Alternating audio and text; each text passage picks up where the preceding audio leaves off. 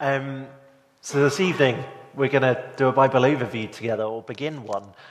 We've got 5 weeks in which we'll do it. So I think it's the next 3 Sundays, then we'll have a couple of weeks break, and then 2 more Sundays where we'll do it. We're going to get a big picture, an idea of the big picture of the Bible from creation to new creation, from Genesis to Revelation. And as I was thinking about it this week, I was thinking it's a bit like a puzzle. You pick up a puzzle piece when you're doing a puzzle, and you think, oh, where does that fit in to the big picture? And then you find its place, and it's really satisfying. And so, as we look at the Bible overview, it will help us to think about how the pieces of the Bible fit together as one whole story. So hopefully it's going to be really helpful for us. I want to begin by setting you a bit of a challenge in groups. Some of you have already spotted the question up there. How would you sum up the Bible the story of the Bible in about a minute? So have a chat in groups, see what you think. I'll write some of our ideas on the board. This is week 1. We'll revisit this in week 5 and kind of see where we get to by the end of our 5 weeks together. So go for it, a few minutes in groups. Just wonder where people got to. I won't hear from everybody, but anyone want to tell us what they heard that they thought was good in their group? Go for it. Julia explained it in 4 seconds. 4 seconds. Great. You smashed it. Yeah. And what did she say? Would you like to say it yourself, Julia? Birth, rebirth, and glory. Birth, rebirth, and glory. Oh, I like that. So birth, creation. No. Oh, someone's saying no. Sorry. A little bit to say Birth, creation, fall, redemption, redemption, nice. And we also said God revealing himself and his plan for the world. God revealing himself and his plan for the world. Cool. Thank you, this group. Any other groups want to feed back to us? We had one here. We did. Story of God's love for mankind. Story of God's love for mankind. There we go. Nice. It's love for mankind. Any more that people would like to share with us? One way of thinking of it is in terms of covenants. Covenants. The broken covenant with Adam, the covenant Yeah. with Noah, the covenant with Abraham, broken covenant, the covenant with Moses, and then the broken covenant with Moses, Yeah. the curse of Malachi, and then the coming of the king, promised king. Davidic covenant, Jerome said as well. Yeah, nice. I wasn't going to write that quick enough. Thank you. That's really good. We're going to look at covenants next week. One more, maybe? Rosemary? Jesus.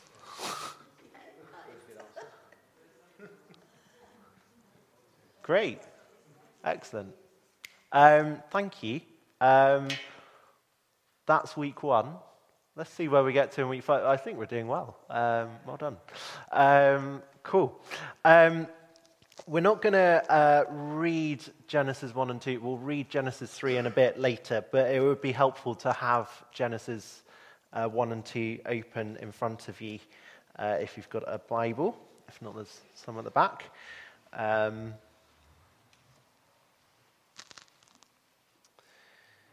Oh, I forgot to tell you my one. Yeah, I told us I would. What did I get? God made it, we broke it, Jesus fixes it. But then I have had a week to think about that. God made it, We broke it,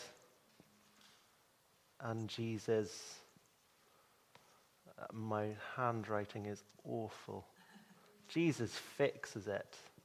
There we go. Excellent. So, Genesis 1. And we begin the story, as all good stories begin, right at the beginning. There's a blank canvas, and there's an artist. The artist has already existed. In fact, the artist has always existed. And the canvas, it's a vast empty space. And the artwork is a 3D creation full of color, full of light, and full of life. It's the story of the artist who's unlike any other artist. He does not paint or draw. He does not sculpt or model. No, he speaks, and it comes to be. It's the story of the creation of the world, the story of the Creator who speaks, and life comes to be. The story of the Creator and his creation dwelling in perfect harmony with one another. A world created good.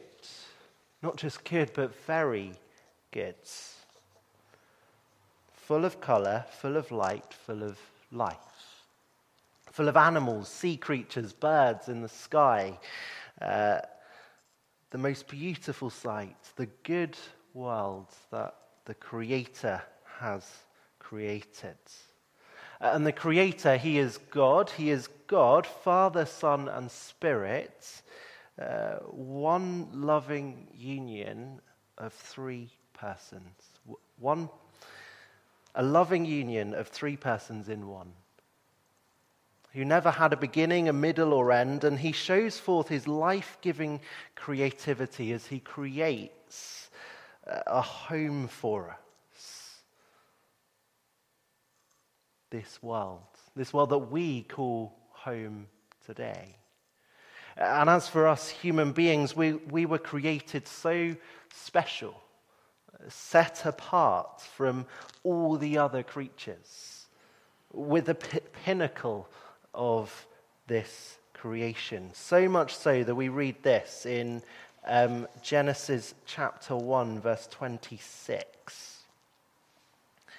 Then God said, "Let us make mankind in our image, in our likeness, so that they may rule over the fish in the sea and the birds in the sky, over the livestock and all the wild animals, and over all the creatures that move along the ground." So God created mankind in his own image. In the image of God, he created male and female. He created them. We're created with a special place, the pinnacle of the creation of the world. Created to image God. God who dwells in that perfect union of three persons in one. Father, Son, and Spirit. And so likewise for his creation of human beings, it's not good for the man that he created to be alone. And so in chapter 2 and verse 18, the Lord God said this, "It is not good for the man to be alone. I will make a helper suitable for him." God the Creator, he rules over his creation. He commands human beings to be ruling over his world by his authority. We see that in chapter 1 and verse 28. So God blessed them and said, "Be fruitful and increase in number. Fill the earth and subdue it. Rule." He gives them the command to rule over the fish in the sea, the birds in the sky, over every living creature that moves on the ground. And as they rule, they're commanded to do a couple of other things. It says in that verse that I just read, verse 28, it says he wants them to subdue the earth. This was a really exciting thing, to cultivate the world, to beautify the world. The world wasn't a finished work. God made it for them to then grow plants, to find coffee, to work out how to make instruments, to work out how glass is produced using sand, to make chocolate, to find gold. We're to be at work to beautify the very good world that God had made. And he says to them to fill the earth as well, to increase in number with more people who reflect the image of God. And as I mentioned, we're created to rule. Humans are to rule the earth that God has made under his authority. I read this quote, really helpful quote. The world that God handed over to Adam was not a dusty museum that needed to be preserved exactly as it was for millennia to come. No, it was an art gallery full of beautiful white canvases waiting to be made, even more beautiful by the hundreds of mini artists created in the great artist's imagery. I think it's significant for us to just pause for a moment and think about the significance of human beings. We see it right at the start of the Bible's story. God creates us to have great dignity and worth. We're created in his image. In the image of God, he creates us. Created to fill the earth, created to take care of it. Whether we're rich, poor, male, female, British, European, or from somewhere else in the world, God the Creator says we're valued as people made in his image. And he defines who we are. Our world tries to define who they are by themselves, but God says male and female, he creates them. In the image of God, he creates them. Right at the beginning, we see very clearly who we are, who we're made to be, and for what purpose we're here. Human beings and God, they had the most wonderful relationship too. God dwelt with them in the garden that he planted for them. In chapter 2 and verse 8, we read this: "Now the Lord God had planted a garden in the east, and there he put the man he had formed." That's not the verse I was particularly looking for. There's a verse about God walking in the cool of the day. Maybe it's in chapter 3. It's chapter 3, verse 8. The man and his wife heard the sound of the Lord as he was walking in the garden in the cool of the day. That seemed to be a normal thing. The relationship that humans and God had was perfect. It was good.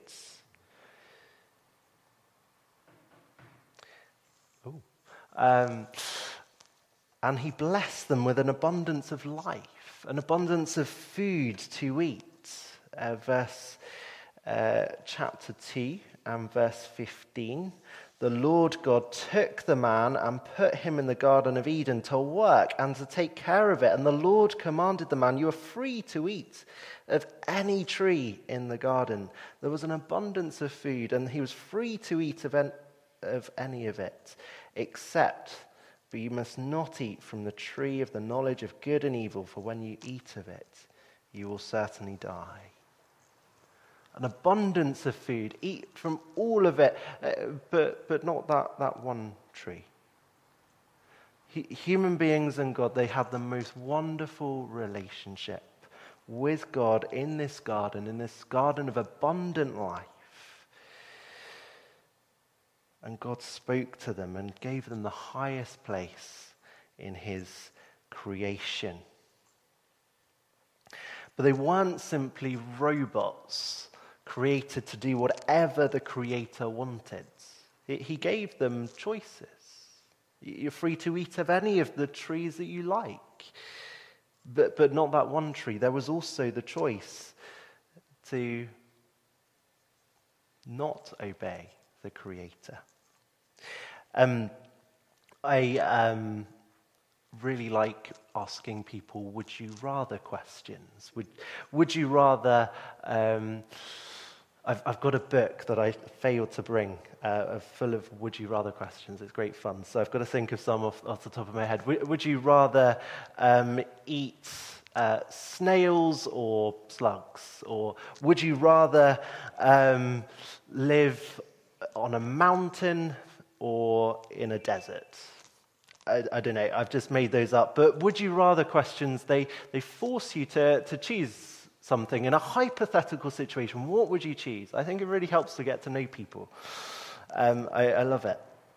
And God, he gives his people, would you rather? Would you rather obey me and live or not obey me, disobey me and die? He gives them the choice, freedom to choose. Not just robots programmed to do whatever he wants. This is Vincent van Gogh's famous painting of sunflowers. It's in the National Gallery in London. But just recently, 2 climate change activists, I don't know if you saw it, were arrested for going up to it and throwing tomato soup at it.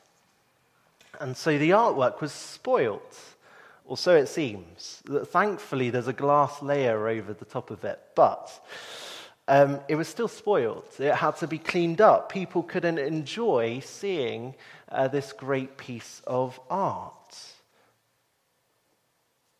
But imagine being responsible for defacing the most famous piece of art ever, the most beautiful piece of art. The world that God made. God the Creator has made a beautiful piece of art, a beautiful piece of 3D magnificent art. But tragically, this world made very good has been spoiled. The masterpiece of his creation has been spoiled. And so we're going to turn to Genesis 3. We're going to read it. I wonder if there's 1 or 2 people who would like to read for us. It'd be great to read the whole chapter. I might give you a microphone to read so we can all hear. But... Only one microphone at a time will work. That one. Oh, won't it? Okay. Okay. I won't. Okay. I won't give a microphone. You'll have to speak loudly. Would anyone like to read Genesis chapter 3 for us? Yeah? Thank you. If you're happy to. Thank you.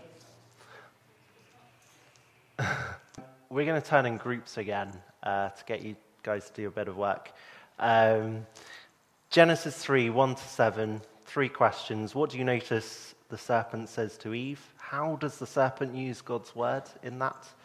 And what is Adam and Eve's response? Spend 3 or 4 minutes in groups, see how far we get.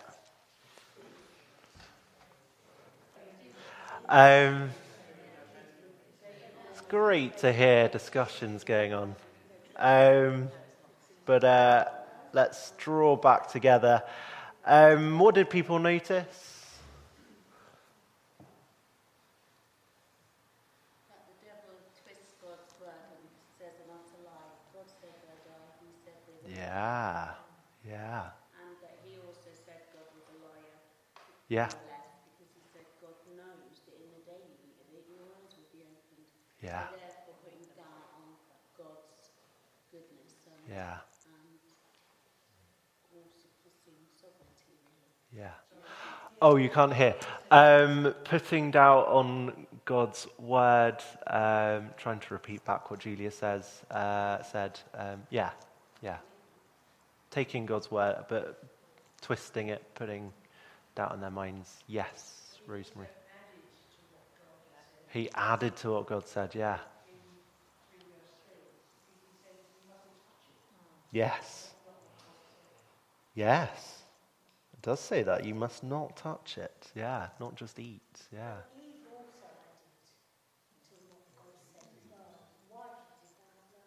Yeah, it's the woman who said to the snake, yes, yeah. After the serpent had put doubt into her mind. Any other things? Yeah. Yeah. Yeah. And yeah, I think hopefully we saw God was very good. He gave them an abundance of food to eat. They could eat of any of the trees except the one. And he made God look like a lion. Yeah. Because he said, you won't die. Yeah. And God told them they will. Yeah. Made God to be a liar, saying, you won't die, but he said they would. Yeah. Yeah. Any last comments? The thing that struck me is that actually everything that the serpent says is in a sense true. They didn't immediately die. They did come to know good and evil, and yet all those half-truths are constructed into a great lie. Yeah. Yeah. As I was chatting with the group over there, I was thinking, fits quite well this morning. Sin enslaving us and promising so much, and we think we're free, but actually we're not, unless we're in that right relationship with God, as God created things to be. We are dead if we're dead in our sins. So they were dead. They did die. Yeah, because of the fall. Yeah. Just a thought on the mention of Adam. It's just kind of like, where was he? In a sense, he looked like he was physically present, but not. Letting her get on with it. Falling. Yeah. And then blames the woman, and then. Yeah. Yeah. But they all become blameless, don't they? He blames her, she blames Yeah.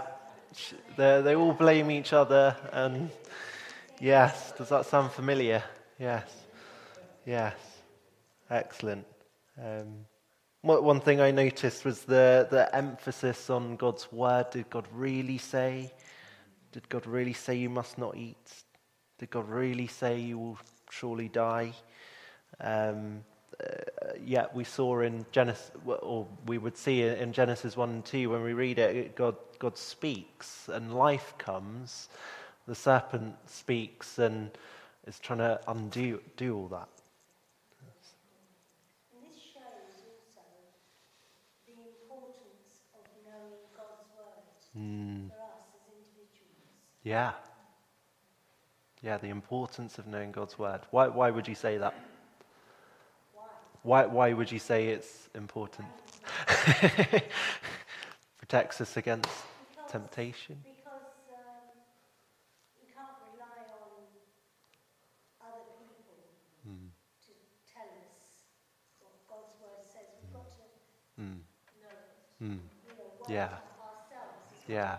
But we are able to be taught as well as, but we need to Yeah. weigh it up. We need to judge it as well. Yeah. Absolutely. God's word. Yeah. Yeah. Thank you, Osama. And we also realise that the serpent, the devil, knows what God has said. He does. Yeah. He used that against Yeah. Jesus in the wilderness, Yeah. tempting, Yeah. twisted it. Twisting God's word. Excellent. Great. can't use it because he comes as an angel of light. But he's really Appears to be, but he's not. Yeah. Yeah. Yeah. Thank you, everyone. Got the did God really say bits on there. There we go. So listening to Satan's word means creation is spoil as Adam and Eve fall into the temptation. And it's like that spoiled painting idea. Underneath the tomato soup is the good work of God's word, but it's overshadowed. It's overshadowed by sin that comes into the world. The world is beautiful. It's been made very good, but sin is there too.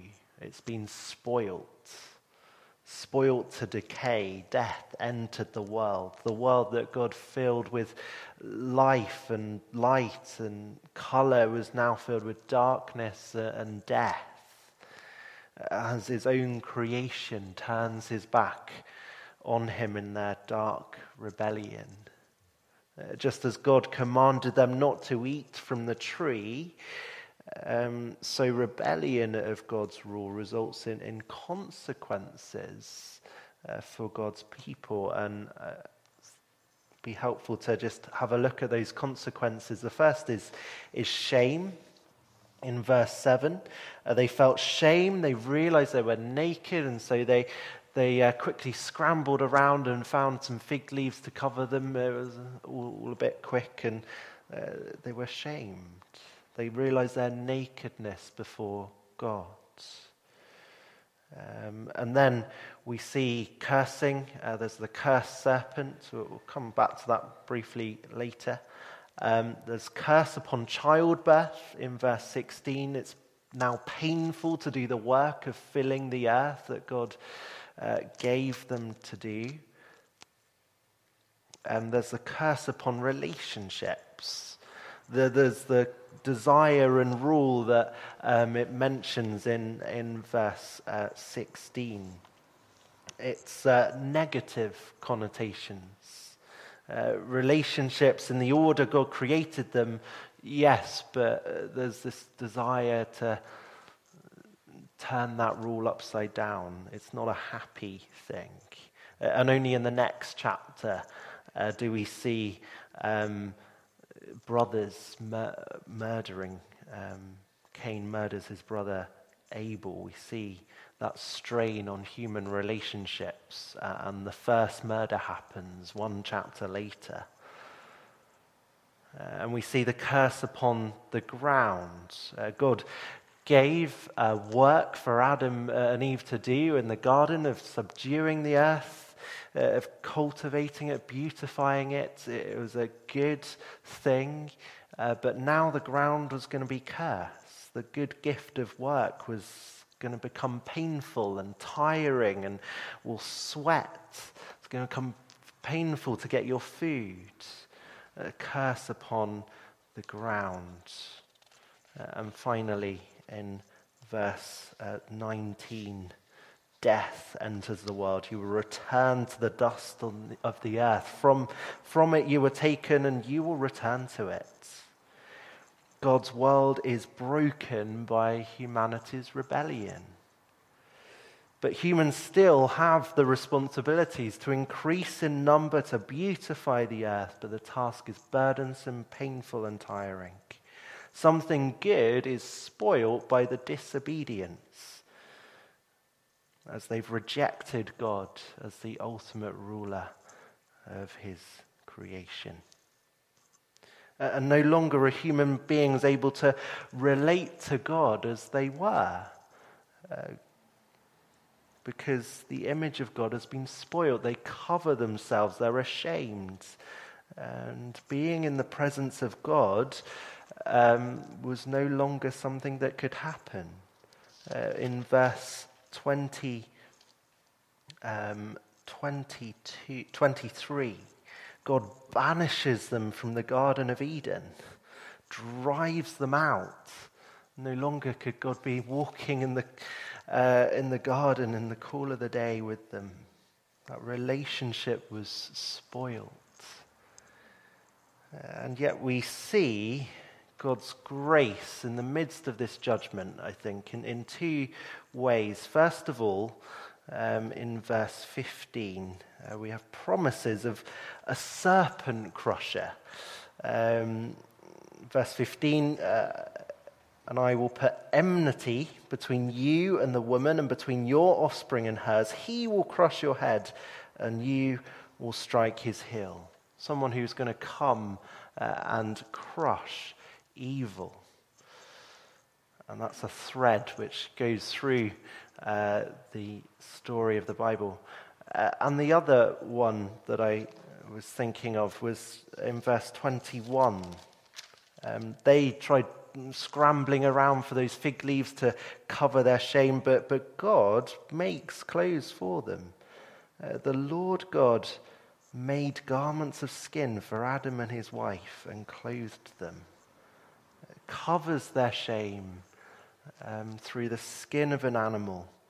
It was the first sacrifice to cover over sin. They'd rebelled against him. They were being punished, but God was still merciful. But they were banished from God's presence, from the eternal life that the tree of life in the garden provided. And so, the rest of the Bible leaves us asking this question: how can humanity dwell with God forever again? How can humanity dwell with God forever again? We'll keep asking that question each week. How can this relationship be restored? As we read through the Bible, we see a number of people who could be the serpent crusher, who has the potential. We read about them: Moses, Abraham, David, good people, but they sin. We see that they're not perfect. They're not able to deal with the evil in the world. And we won't really get there, but there's Noah in chapters to come. And God used him and saved him and his family in the ark. And it could be a good candidate for the serpent crusher. But we see an account of him lying naked and drunk on the floor. But we arrive into the New Testament, and we're going to get to Jesus each week. And we read these words: "For since death came through a man, the resurrection of the dead comes also through a man. For as in Adam all die, so in Christ all will be made alive." We've seen in chapter 3 of Genesis, Adam and Eve and their rebellion against God. Humans were the pinnacle of his creation. What was God going to do? Well, he was going to send his only son. I was thinking of a few years ago, my laptop was quite a precious item for me. It's an important item too. The screen broke. I couldn't use it. I couldn't do what I wanted on it. I couldn't play games. I couldn't do coursework. This was a special possession. How far would I go to fix it? How much money was I going to pay? What lengths would I go to? God, for the pinnacle of his creation, sends his one and only Son so that in Christ all can be made alive. Naturally, each one of us is born into sin, into Adam.